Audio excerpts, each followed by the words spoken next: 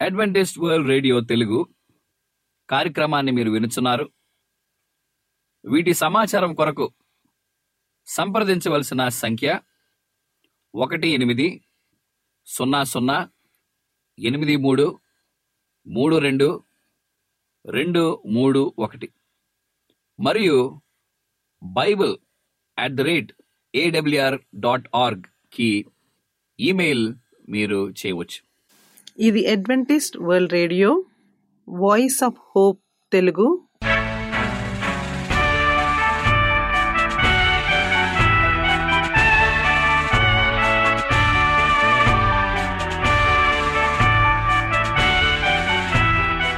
ప్రపంచమంతా క్రైస్తవ సందేశములు ప్రసారము చేయుచున్న అడ్వెంటిస్ట్ మీడియా కేంద్రము ఈ జీవన జ్యోతి కార్యక్రమమునకు ప్రేమపూర్వకముగా ఆహ్వానించుచున్నాము.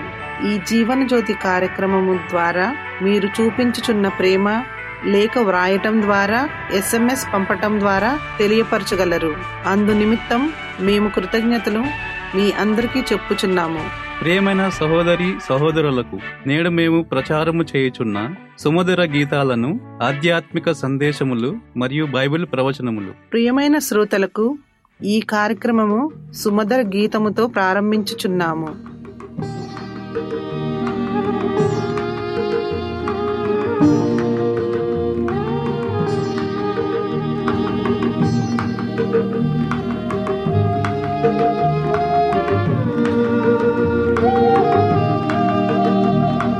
మా హృదయ ఉయ్యాలలోనా పవలించు ప్రియ దేవతనయ, స్తుతించేదం కీర్తించేదం పాటలు పాడెదం, పాటలు పాడెదం, జోలాలి పాడెదం. మా హృదయ ఉయ్యాలలోనా పవలించు ప్రియ దేవతనయ, స్తుతించేదం కీర్తించేదం పాటలు పాడెదం, పాటలు పాడెదం, జోలాలి పాడెదం.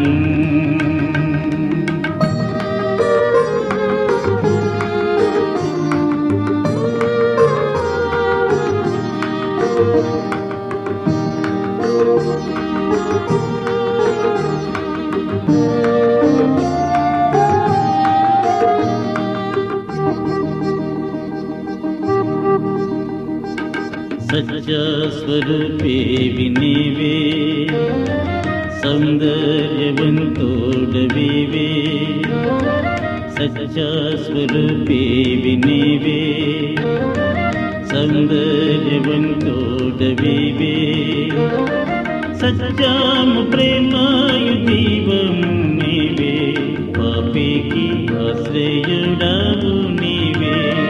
సత్యము ప్రేమయు జీవము నీవే, పాపికి ఆశ్రయుడవు నీవే. మా హృదయ ఉయ్యాలలోనా పవలించు ప్రియ దేవతనయ, స్తుతించేదం కీర్తించేదం పాటలు పాడెదం, పాటలు పాడెదం, జోలాలి పాడెదం.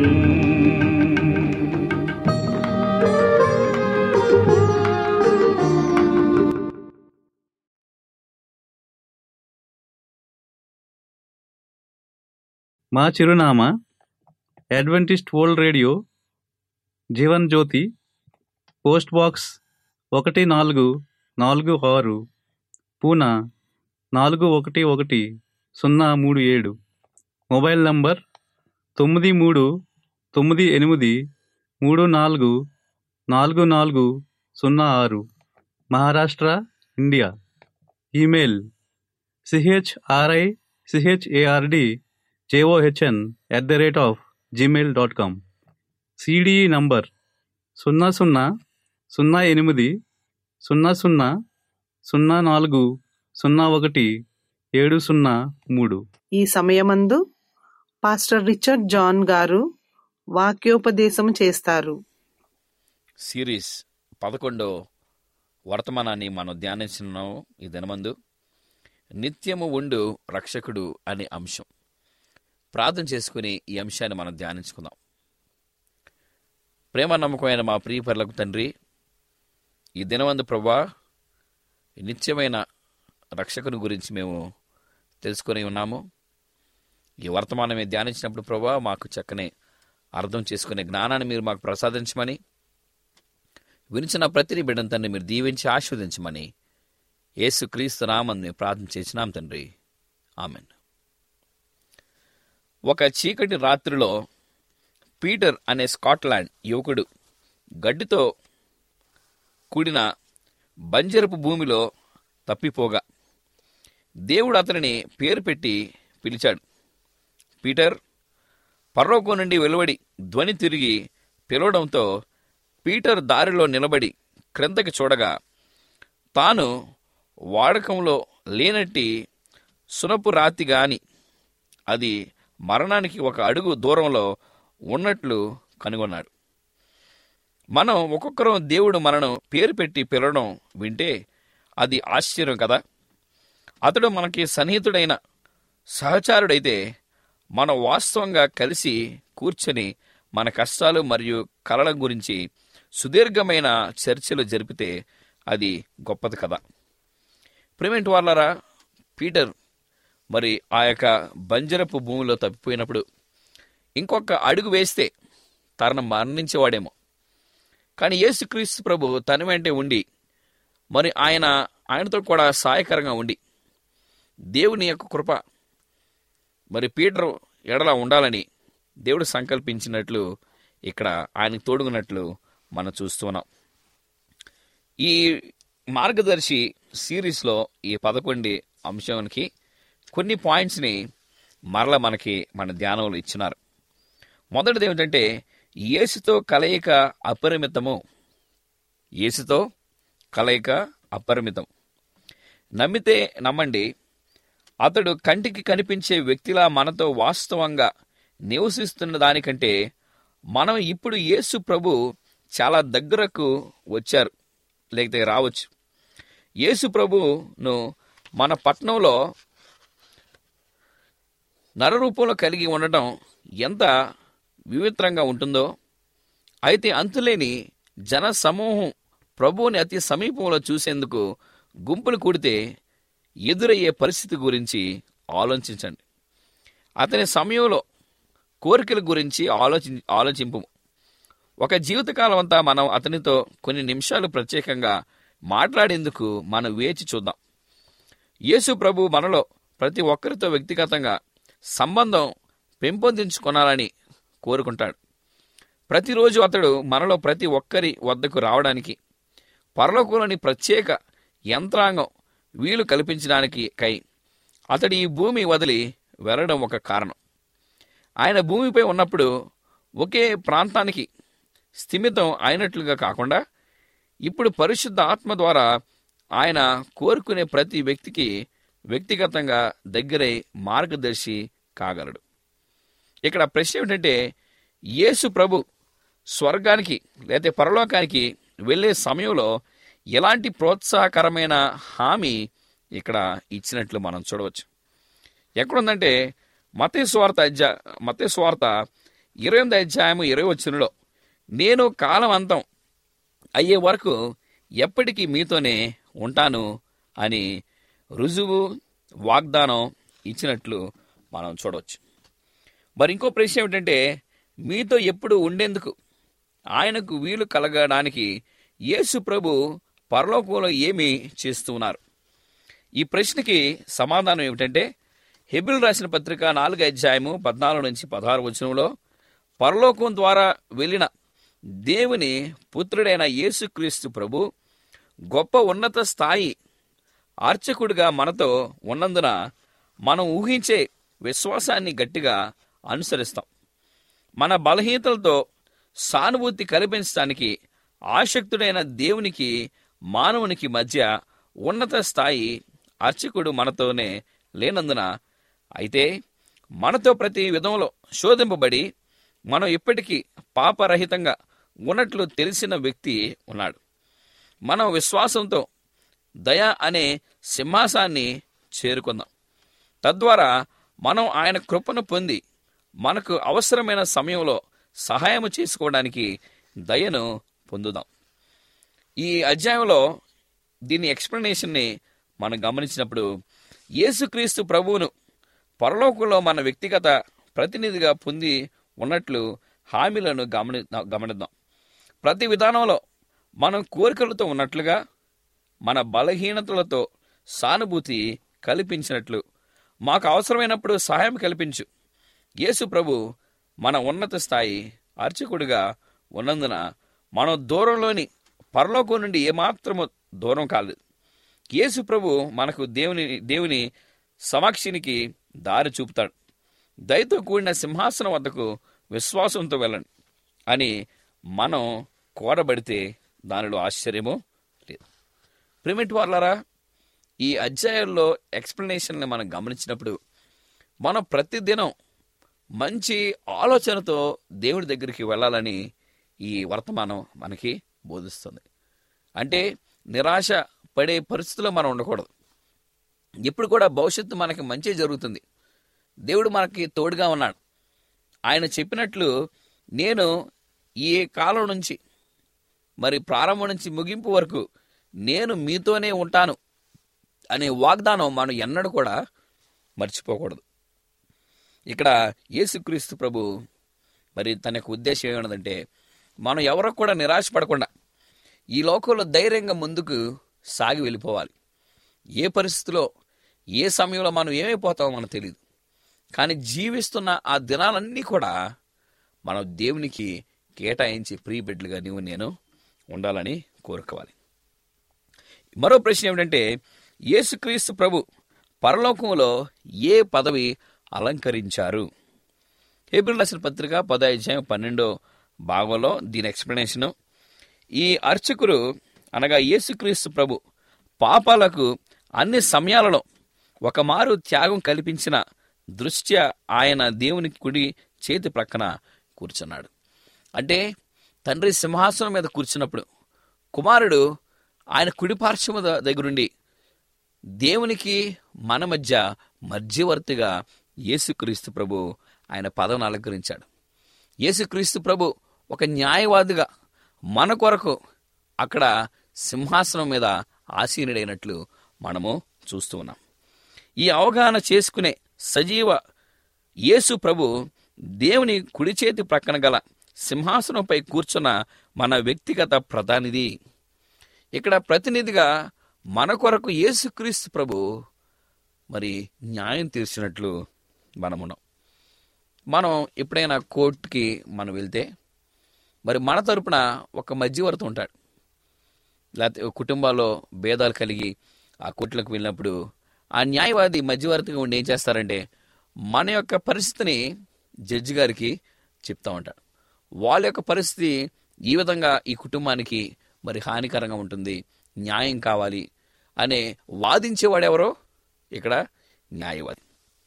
మరి ఈ యొక్క జీవిత విధానంలో యేసుక్రీస్తు ప్రభు కూడా తండ్రితో అతి సమీపంగా ఉండి తన ప్రజల కొరకు మరి ఒక న్యాయవాదిగా ఉంటూ మరి ఒక లాయర్గా ఉంటూ మరి ఇవన్నీ కూడా జాగ్రత్తగా తన బిడ్డలను పరిశీలన చేస్తున్నట్లు మనం చూస్తున్నాం.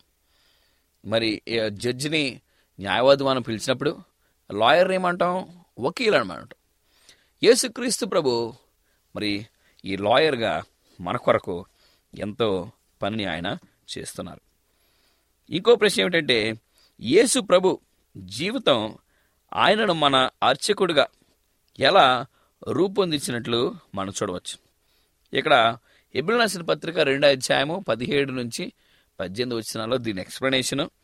ఈ కారణం కోసం ఆయనను ప్రతి విధంలో తన సోదరుడుగా చేయబడవలసిన వచ్చింది. ఎందుకంటే ఆయన దేవుని సేవలో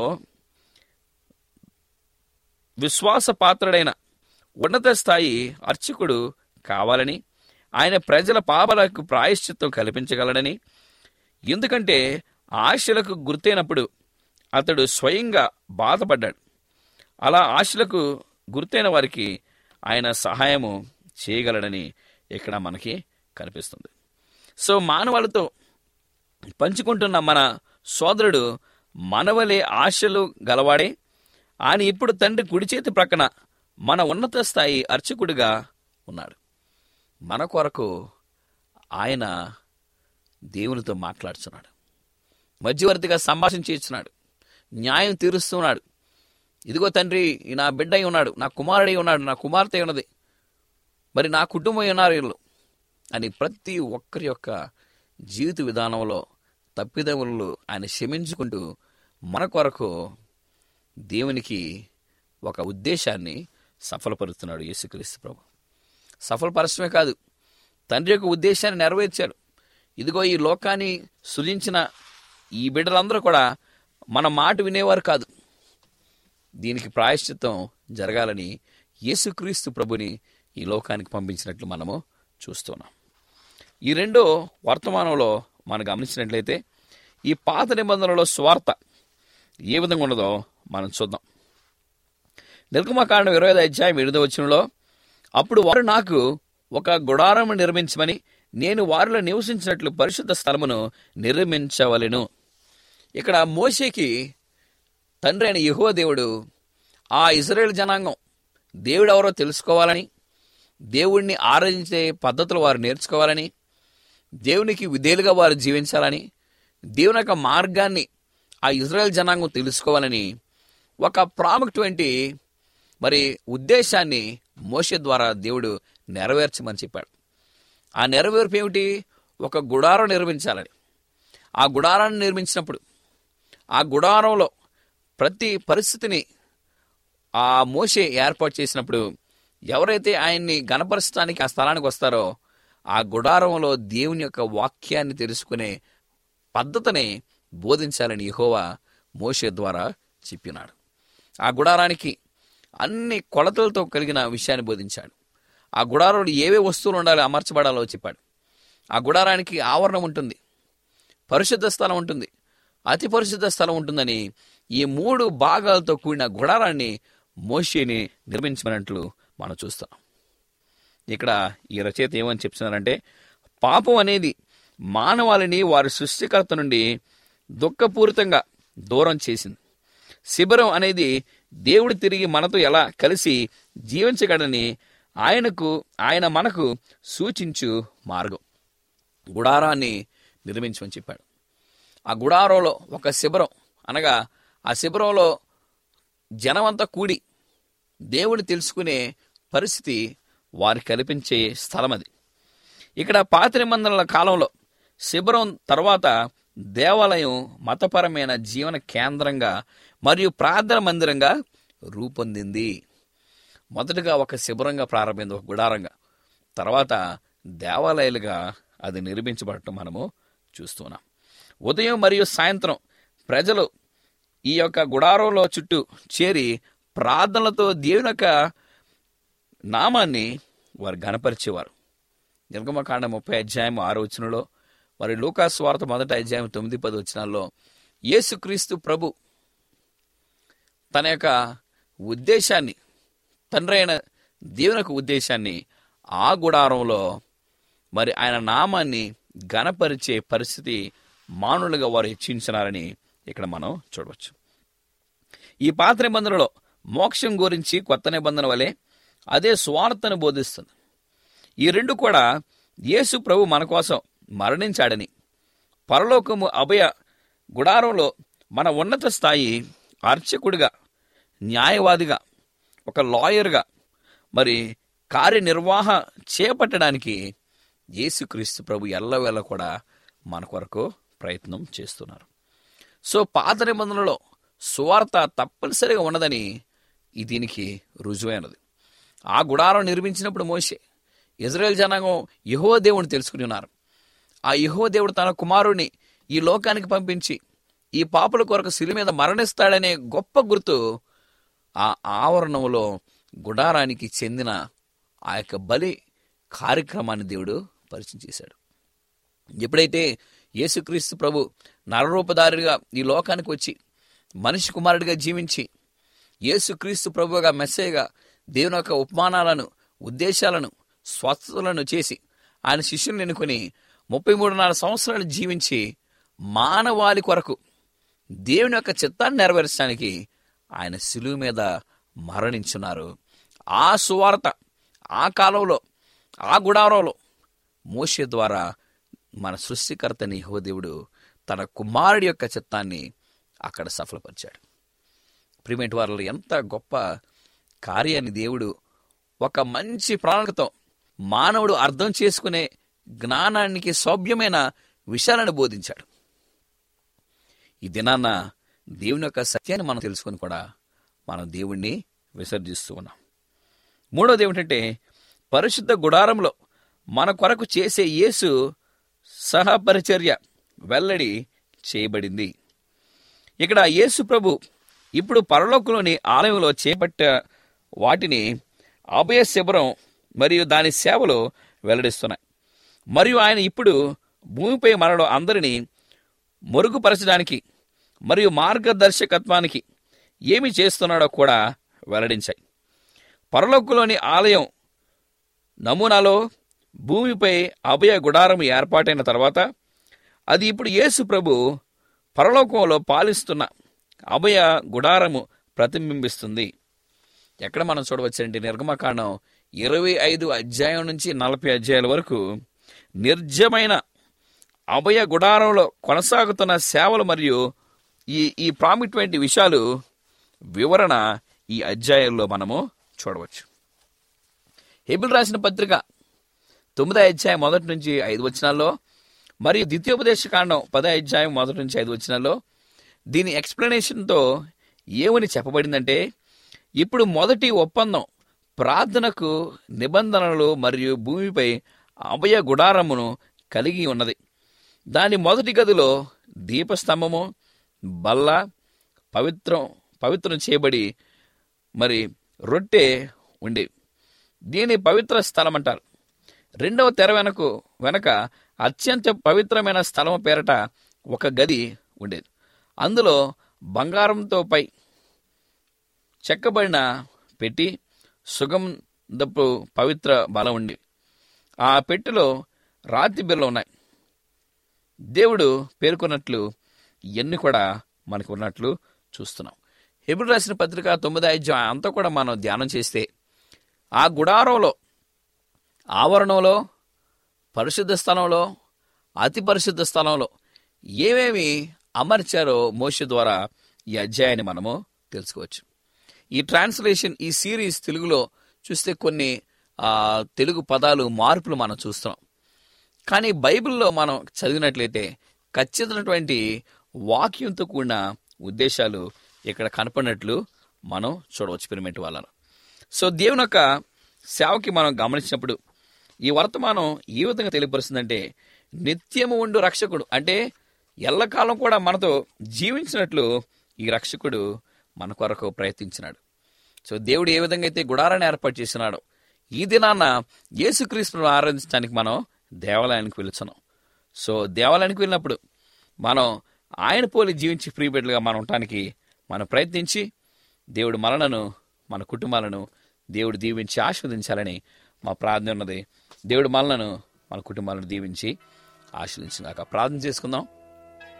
మా ప్రియ పరలోక తండ్రి, దినవంద ప్రభువా, ఈ మార్గదర్శిని, ఈ డిస్కవర్ సిరీస్లో 11వ వర్తమానాన్ని మేము ధ్యానించుకుని ఉన్నాము. నిత్యముగా యేసుక్రీస్తు ప్రభు మా జీవితాల్లో ఉండులాగా మీరు మాకు సహాయం దయచేయమని, నీ దేవాలయానికి వెళ్ళి ప్రభువా నేను ధ్యానించే బాధ్యత మీరు మాకు ప్రసాదించమని, వినుచున్న ప్రతి నీ బిడ్డను ప్రభు మీరు దీవించి ఆశీర్వదించి, వారికున్న అనారోగ్య పరిస్థితులు దాన్ని మీరు తీసివేసి, వారికున్న ఇబ్బందులు, సవాళ్ళు తండ్రి మీరు పరిశీలించి, వారి గృహాల్లో శాంతి సమాధానంతో తండ్రి మీరు వారిని నింపి ఆశీర్వదించి గణపరచమని, మేము కలిసేంతవరకు ప్రభా నీ కృపాని ఆశీర్వాదం మీకు మాకు ప్రసాదించమని, మా అందరికి మీరు ఏర్పాటు చేసి నడిపించమని యేసుక్రీస్తు నామమున మేము ప్రార్థన చేస్తున్నాం తండ్రి.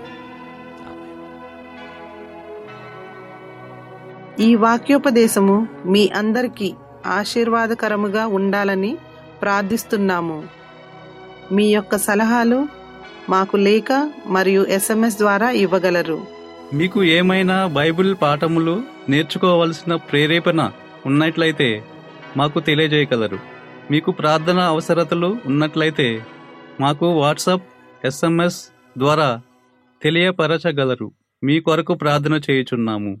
ప్రియమైన విశ్వాసులారా, మా చిరునామా Adventist World Radio, Jeevan Jyoti, post box number 1446, Poona 411037, Maharashtra, India.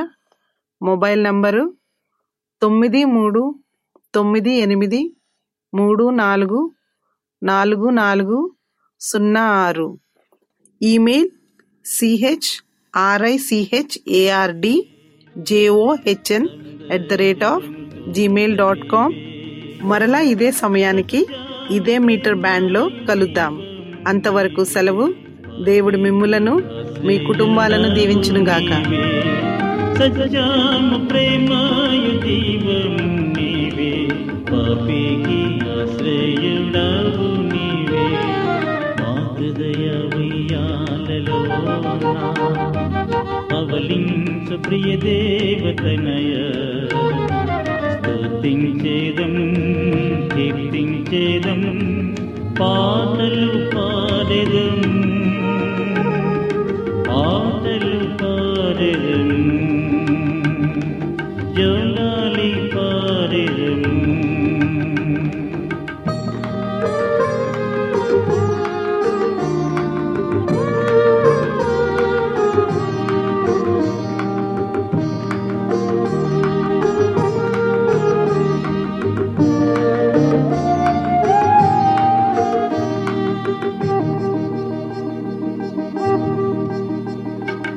అల్పావు మేఘవు నీవే, ఆత్మాల కాపరి నీవే.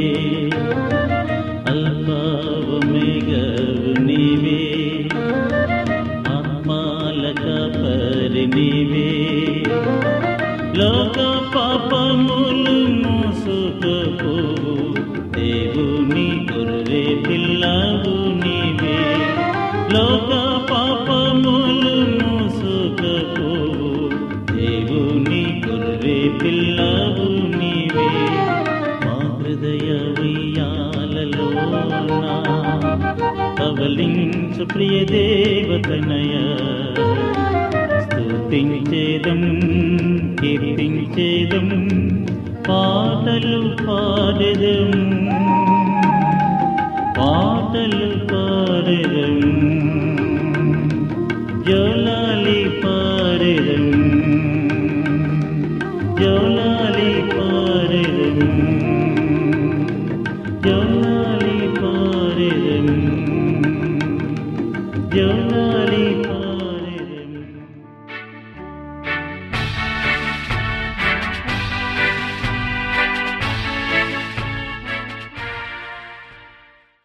అడ్వెంటిస్ట్ వరల్డ్ రేడియో తెలుగు కార్యక్రమాన్ని మీరు వినుచున్నారు. వీటి సమాచారం కొరకు సంప్రదించవలసిన సంఖ్య 1800833231 మరియు bible@awr.org కి ఈమెయిల్ మీరు చేయవచ్చు.